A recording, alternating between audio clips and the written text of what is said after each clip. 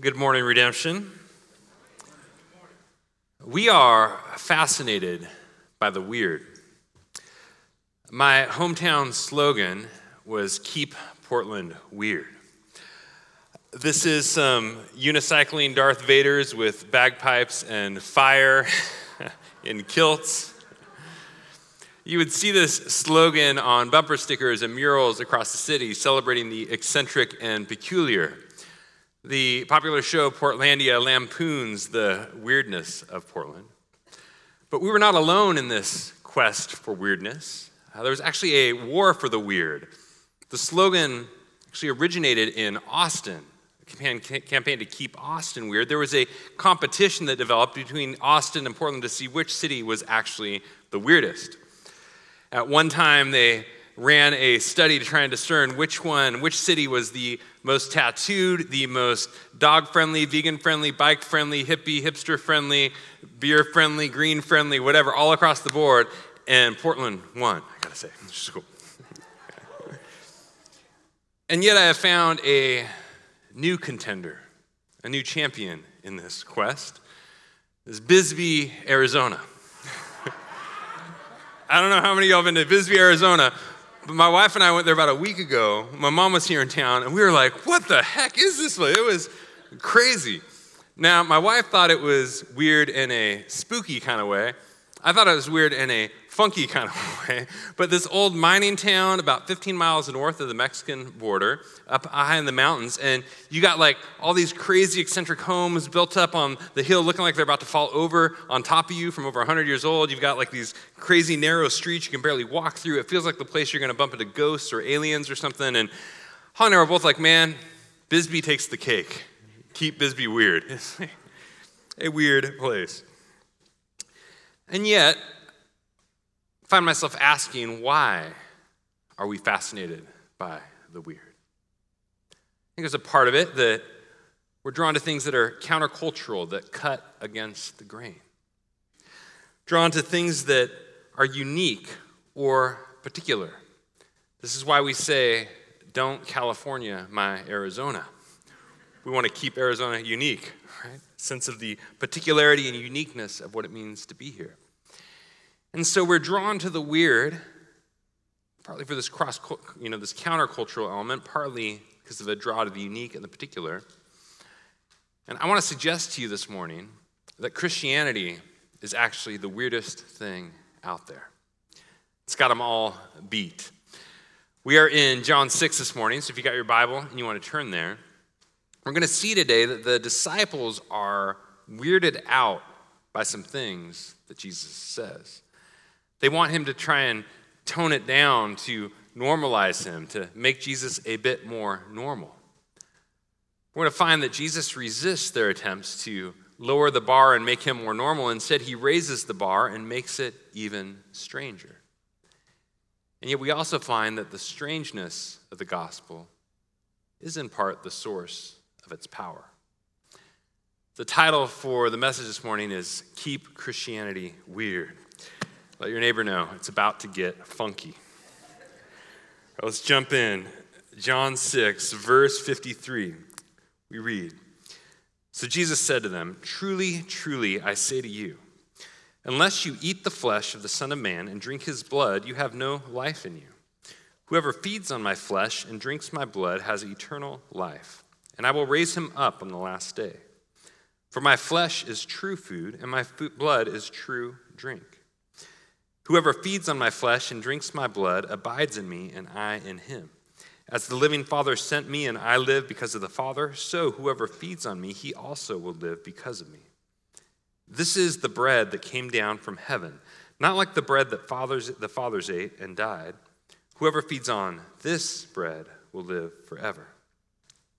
Jesus said these things in the synagogue as he taught at Capernaum, and when many of his disciples heard it, they said, 'This is a hard saying. Who can listen to it?' But Jesus, knowing in himself that his disciples were grumbling about this, said to them, 'Do you take offense at this?'" Well, the disciples essentially tell Jesus here, "You made it weird," right? Like, Jesus, you made it weird. We liked the bread maker thing when you were feeding the 5,000 and doing the soup kitchen deal. That was all good. But then you went all cannibal Lecter on us and started talking about eating my flesh and drinking my blood. What are you talking about, Jesus? We like the bread maker. We just don't want to eat the bread maker, right? What's Jesus doing? What's going on here? Well, Jesus is saying that the sign he has just done, feeding of the 5,000, we looked at this 2 weeks ago, earlier in the passage in John 6. Feeding of the 5,000, it's a sign that points to a deeper reality, that we need to feed on him for life. And the reality is, you cannot sustain your existence on your own. You cannot generate life from within yourself. If you try going like 40 days without food, and you'll soon discover you need life from outside of yourself to survive. Similarly, we need Jesus on a deeper spiritual level to receive his life from outside of ourselves in order to survive and be renewed and restored through him. Every week we come to communion, to the bread and the wine, a sign of his body and blood. And this communion that we receive, this is more than just mere remembrance, right? Remember that, as I think sometimes some of us think of communion as just mere remembrance, like that photo of Grandpa on the mantle who died back in the war. We can think of it as just something that memorializes or remembers the sacrifice in the past that impacts us today. But Christianity has taught throughout the centuries, the Bible claims that it's more than just mere remembrance, it's also true presence. That the ascended Christ gives himself to us, feeds himself to us through this meal. There's mystery here, but that we encounter the real presence of Jesus, that this is a sacrament, a means of grace, something that he has ordained through which he gives himself to us. Now, different Christian traditions differ on how exactly this takes place. Catholics would say that, the bread and wine actually becomes the body and blood. We don't hold to that here. Lutherans would say, Jesus' presence, it's around, with, and under the elements. The Orthodox would say, hey, it's mystery. If you try and overanalyze it, whatever, it's just, you kind of ruin it, so there's just mystery, you receive it in mystery. And Reformed, which we are, so we're a Reformed church, Reformed would say that Jesus, his Spirit, communicates his real presence to us as we receive the elements in faith. So while we may differ on how exactly it takes place, though, what all of these traditions agree on is real presence, that Jesus is truly present and gives himself to us in this meal. And I wonder, do you realize this morning that you need life from outside of yourself to survive? That all of us are on a trajectory towards the coffin. That all of us, don't trick yourself into thinking that you can generate life from within yourself or generate your own existence on your own. No, you need the life that Jesus brings to renew you and restore you. At the heart of Christianity is going, Jesus, I can't do this on my own. Jesus, I need you. On my own, I am crumbling to ash. I am on a trajectory that leads to alienation and life apart from you. Jesus, I need you and your life to come within and restore and make me new and make me whole. Jesus, we need you.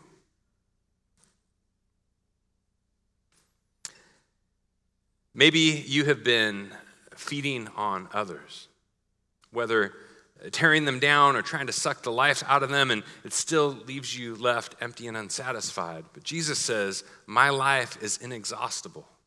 Come and feast on me. I can satisfy your deepest cravings, meet your deepest hungers with my presence.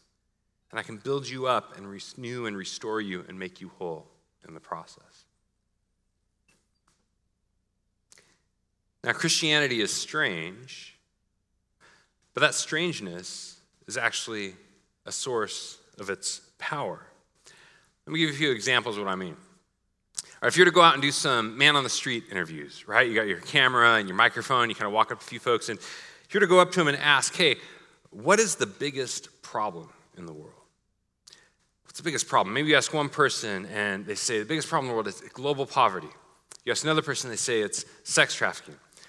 And then you ask a Christian, and the Christian's like, the biggest problem in the world is that 2 naked vegetarians listened to a talking snake and ate a forbidden pomegranate.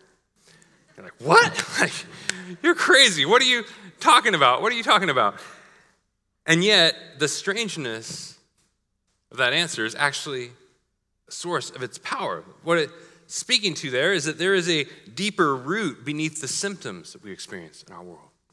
That we were made for life with God, union with God, intimacy with God, but now we live in distance and alienation from God because of our desire to be like God rather than to be with God, and it has poisoned us like that fruit. There is a deeper root beneath the symptoms that we see in our world. Another example, you keep the interview going, you ask someone else, you go, okay, what's the greatest hope for our world? What's the greatest hope for our world? And one person says, education. We just got to get everyone educated. Another person says, stimulus check. We just need another stimulus package. Then you ask a Christian, they're like, dude, the greatest source of hope for our world today is that a first century executed Galilean carpenter is coming back on a flying horse with a sword sticking out of his mouth to make everything happy ever after again. Right? And you're like, what? That sounds crazy. That sounds strange. But once again, the strangeness is part of the source of its power. So what we're speaking to there is that the one who gave his life for the world is the one who has been exalted to set the world right again. That the one who is willing to sacrifice himself in humiliation and obscurity is the one who God has exalted, who is not only humble enough to atone for our sin, but is powerful enough to set all things right, to renew and restore God's creation again. The strangeness of the gospel is actually a source of its power. Well, Christianity is strange but true, and it also works. The weirdness of Christianity has actually changed the world. Tom Holland is a renowned British historian. He's written a ton of popular history books, but he used to be skeptical of Christianity and its impact in the world until he began researching it for a new book. He has a new book that came out this last year, a fascinating book called Dominion, How the Christian Revolution Remade the World. And one of the things he talks about in this book is how strange Christianity seemed in the ancient world when it first showed up. He says here, the utter strangeness of all this, of Christianity and Jesus, the utter strangeness of this for the vast majority of people in the Roman world did not lie in the notion that a mortal might become divine. It was, rather, that divinity was for the very greatest of the great. For victors and heroes and kings, its measure was the power to torture one's enemies, not to suffer it oneself. That a man who had himself been crucified might be hailed as a god could not help but be seen by people everywhere across the Roman world as scandalous, obscene, grotesque. Scandalous, obscene, grotesque, or weird. Yet he goes on to say that it is this weirdness that changed the world, that today around 3 billion people worship and follow Jesus. That Christianity became the source for so many things that we take for granted today, like human rights and hospitals, like literacy and education, like the arts and science, things that have happened that are just in the air that we breathe. And he goes on to say this. He says, familiarity with the biblical narrative has dulled our sense of just how completely novel Jesus is. Christianity is the principal reason why, by and large, most of us who live in post-Christian societies still take for granted that it is nobler to suffer than to inflict suffering.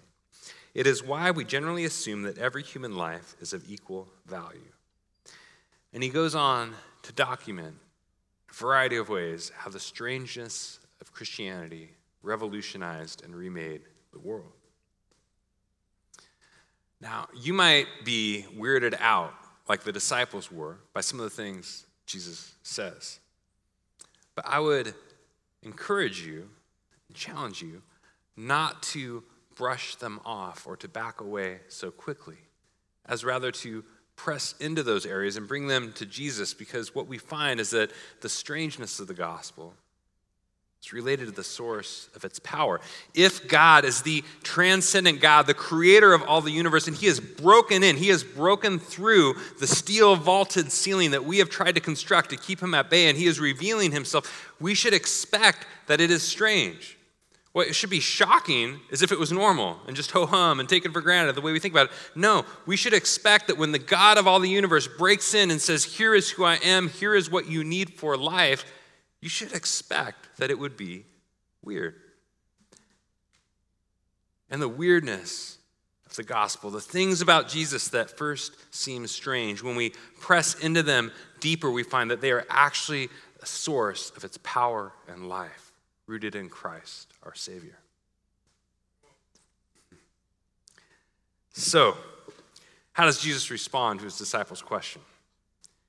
How does he respond to their concern with this weirdness? Well, verse 61 says again, but Jesus, knowing in himself that his disciples were grumbling about this, he said to them, do you take offense at this? Then what if you were to see the Son of Man ascending to where he was before? It is the Spirit who gives life. The flesh is no help at all. The words that I have spoken to you are spirit and life. But there are some of you who do not believe.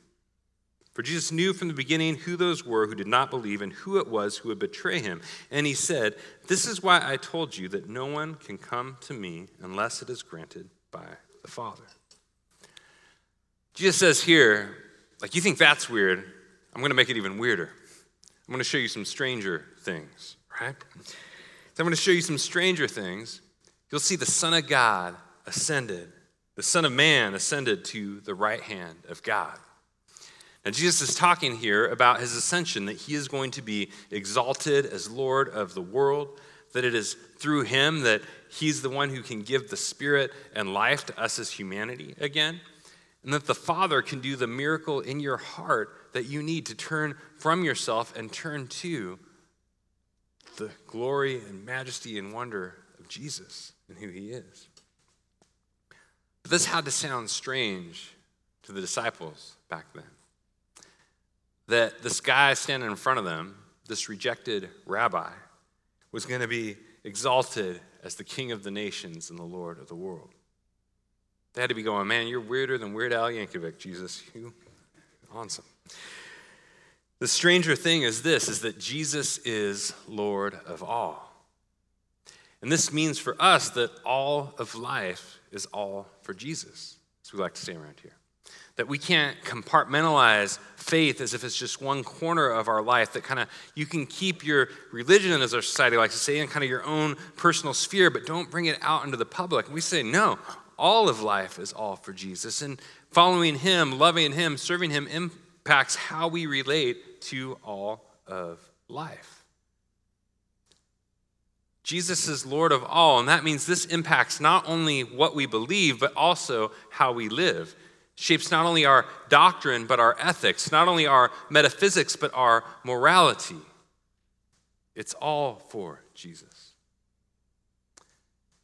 Now, one of the aspects of Christianity that seems strangest to our society today is our sexual ethic, what we believe about sexuality.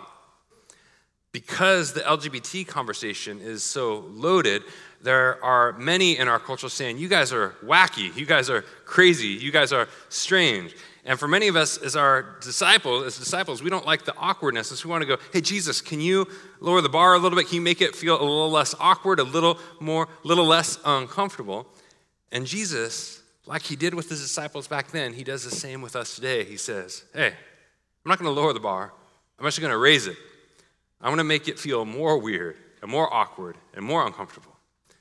Find that Jesus actually says, not only can a man not have sex with another man, but a man cannot have sex with his girlfriend until they are married. And when they are married, a man cannot have sex with any other woman but his wife. And when they are married, it is going to be married for life. And Jesus says, if that ain't high enough, I'm going to actually raise it even higher and go, it is a problem that you are 1 a.m. in the morning on Pornhub trying to satisfy those deeper cravings in your soul that's not meant to satisfy. And if you even have lust in your heart, Jesus says in Matthew 5, if you even have lust in your heart, you stand in danger of standing before the judgment of God because of your posture towards God's daughters and sons. When people ask me, do you think homosexuality is sin? My first response is usually, well, I think American sexuality is sin, right? Like, the problem is much bigger, how we think about sex, how we approach sex, the value that we place on it, what we look to it for. The problem is much bigger. Focusing only on gay sex is like focusing on a leaky faucet on the Titanic, right? Like, yeah, there's water getting into the ship, but American sexuality is the Titanic, and there is a breach in the hull and water flooding in everywhere, and Jesus is like, the ship is sinking. Get over here with me. And when we do, we find that Jesus once more raises the bar even higher to a stranger thing. And he whispers to us a secret, a radical secret in our society, and he says to us, you actually don't need sex and romance to lead a meaningful and fulfilling life. And that sounds like heresy today in our culture, right? Because our culture says you gotta have it. If you're not having sex, you're missing out. You are losing out on like the meaning and purpose. Man, listen out. Carl Trueman, in his excellent new book, The Rise and Triumph of the Modern Self, he observes and comments on this lie, saying that no one today needs to be told that a movie with the title, The 40-Year-Old Virgin, is a comedy. The very idea of someone reaching the age of 40 with no experience of sexual intercourse is inherently comic because of the value society now places on sex. To be sexually inactive is to be a less than whole person, to be obviously unfulfilled or weird. Or weird. Now, he's not saying this is true. He's just saying this is what society thinks. But here's the thing. Jesus is a 40-year-old virgin, or at least a 33-year-old one, right? Jesus, it is strange to our culture today that the Lord of the world, the one who lived the most meaningful, the most fulfilling life ever on earth, never had sex or romance. And this means that you don't need to either. It means that you don't need romance to fill that hole in your heart because the presence of the Savior can be more than enough. It means that you can lead a meaningful and fulfilling life with rich community and all in for the kingdom. You can be single like Jesus. The strangeness of how we as the church approach our sexual ethic can speak to something even stranger, that Jesus is Lord of the world.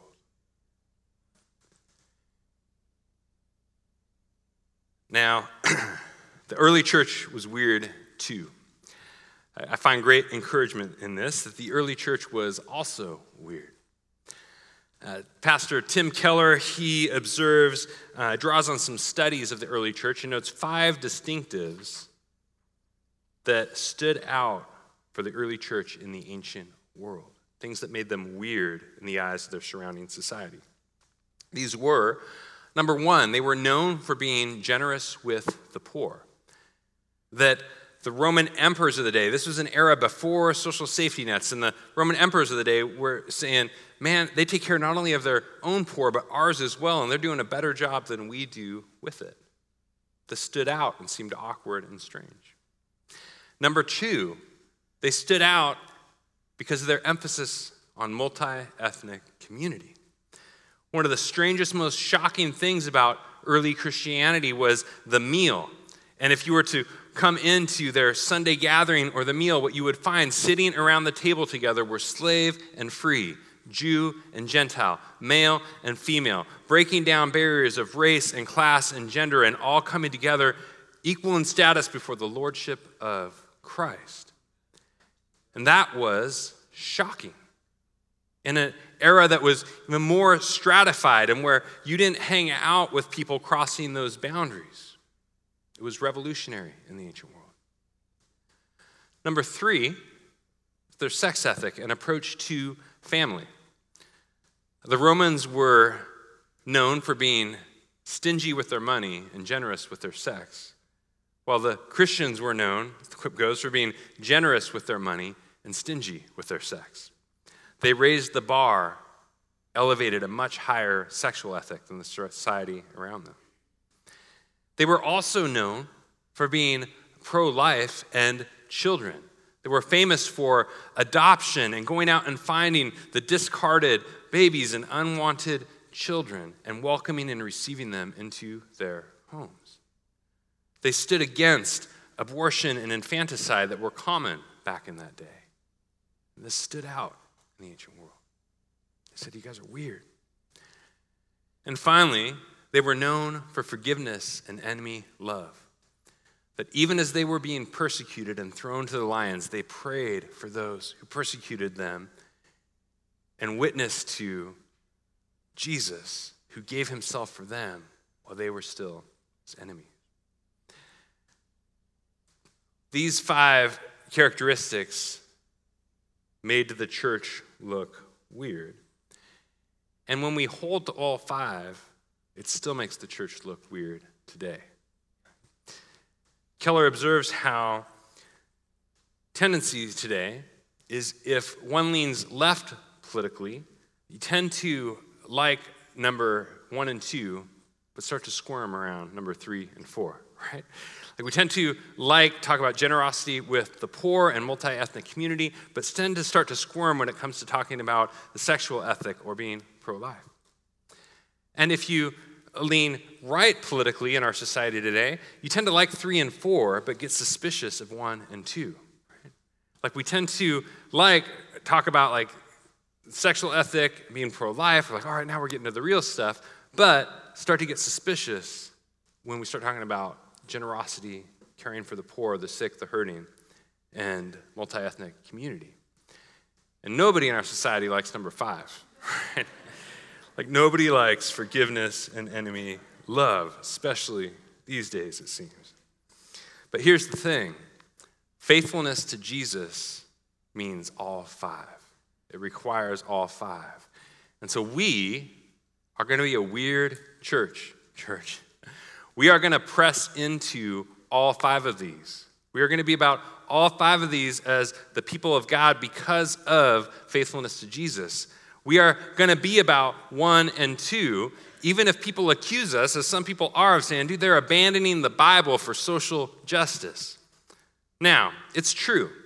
There are some influential versions of social justice out there that are unbiblical, but biblical justice is always social because it involves God's vision for a just society and how we as his people are to live for it. So we are going to press into God's vision. We are going to press deeper into a biblical vision out of faithfulness to Jesus and live into that as his people.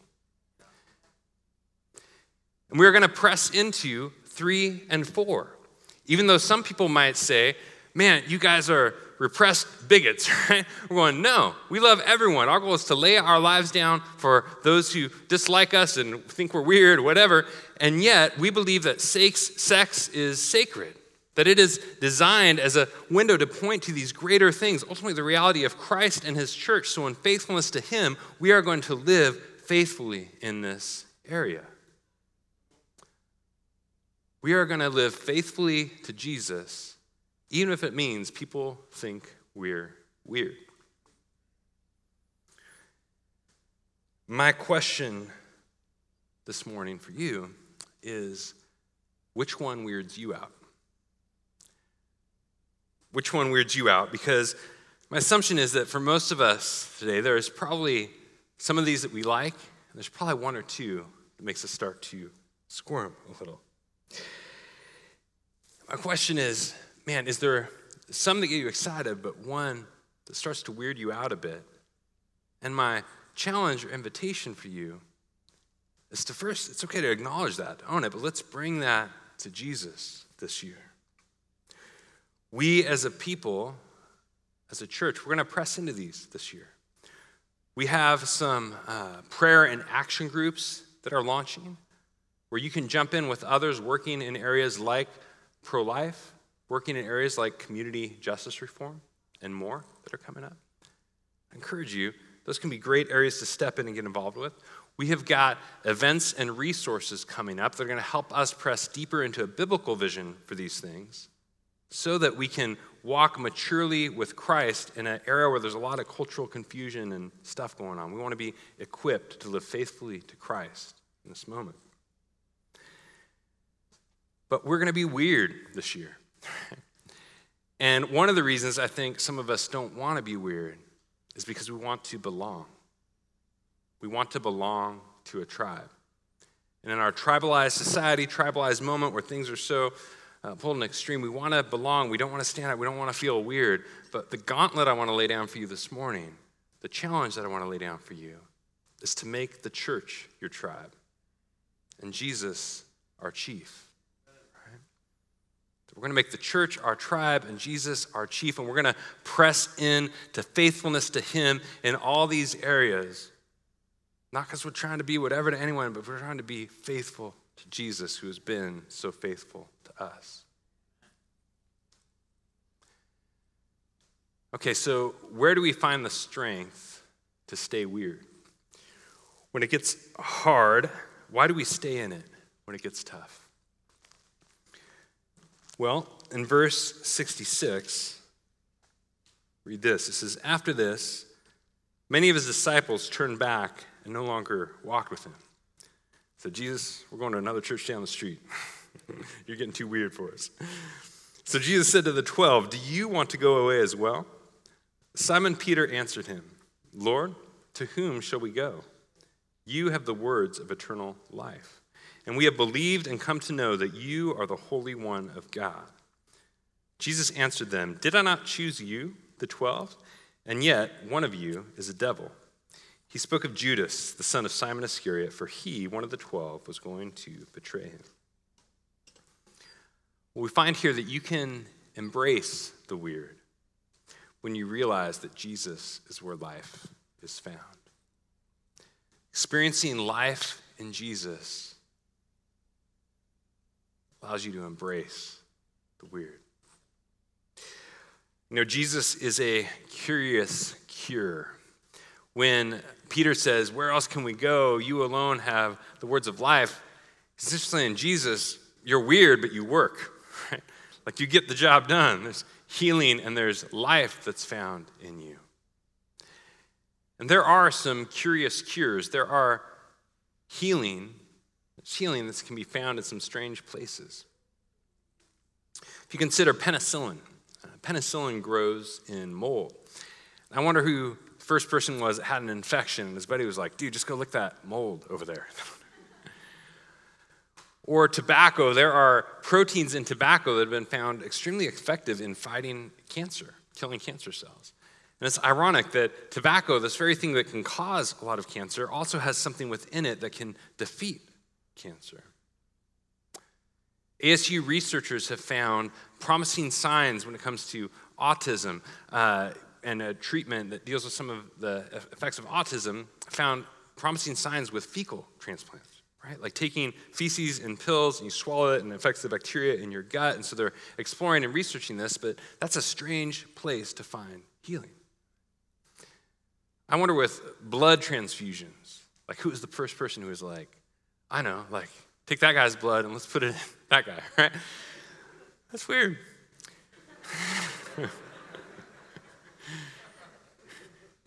If you're out camping and you see some aspen trees, the bark and leaves actually contain something that works like aspirin. And that had to be strange. Dude, buddy, chew on that bark for a bit, right? There are some curious cures, some healing that can be found in strange places, and Jesus is a curious cure. That though he may seem strange on the outside, when you press in, you find there is healing on the inside of life together with him. This is what keeps you in it. When we say, like Peter, You are the Holy One of God. Jesus' life is here. And so I don't care how crazy it makes me look. I don't care how strange my neighbors think I am. I don't care how weird the world says I am. I want to be in life with you, Jesus. Where else can we go? Because in you alone I have found life. You find the strength to stay in it when you experience the life that Jesus brings. Now, Judas' problem is that he wants to make Jesus normal. Right? Jesus says, hey, I chose you the 12, but one of you is a devil, right? Talking about Judas Iscariot. Judas wanted a typical Messiah. He wanted a Messiah who would come in power and make his followers prosperous. Judas was a lover of money. We read later in John's gospel, he was stealing from the disciples' bank account. And eventually, when Jesus didn't meet his expectations for a normal Messiah, he sold him out for 30 pieces of silver. When you try to make Jesus normal, you betray him. When we try to make Jesus normal, we betray him. When we try to sandpaper off the sharp edges, when we try to get around the hard sayings, we end up not with Jesus, but with a reflection of ourselves. So stop trying to shape Jesus into your image and start being shaped by his. Start being shaped by his. Well, one more thing. I know I've been going here a bit, but this is the last thing, and I think this is important. Found myself reflecting this week, what if we are the weird ones? Like, what if you and I, what if we're the weird one? What if we only think God seems strange because we assume that we're normal? You know, the word weird is actually an acronym that researchers use to describe people who are Western, educated, industrialized, rich, and democratic from these type of countries, right? And the reason they use this acronym is to describe a phenomenon where they said, you know, when doing research, maybe in psychology or anthropology, when doing research on the world, 80% of the research tends to be done with weird people, right? Like Western, all these folks, even though we're only like 12% of the world's population. But then we just assume that's universal for all humanity. And the problem was we started going out and saying, actually, no. We're actually not as normal as we think we are, right?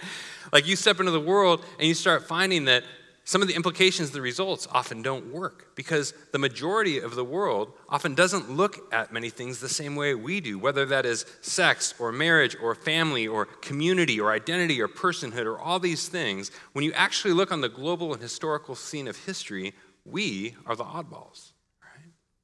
We are the weird ones.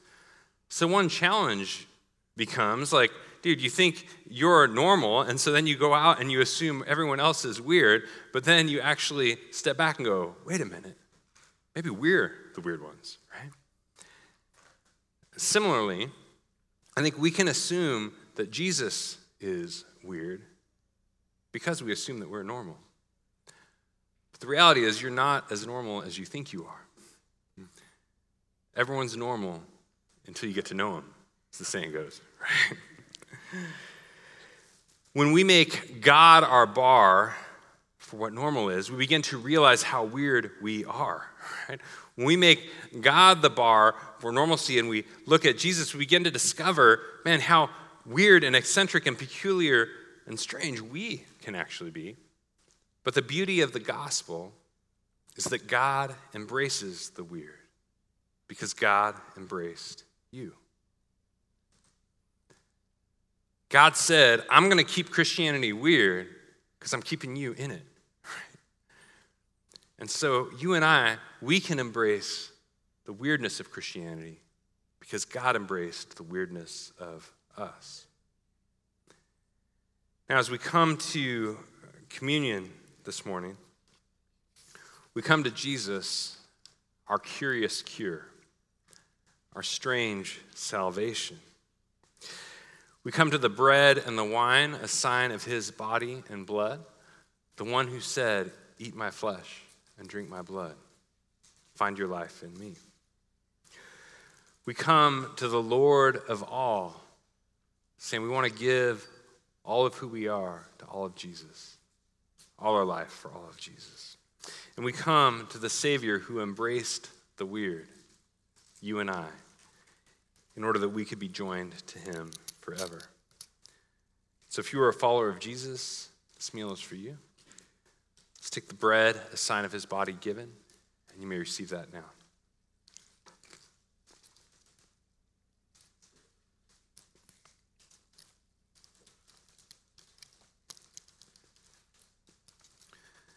Now, let's take the wine or the juice, sign of his blood shed, and you may receive that now.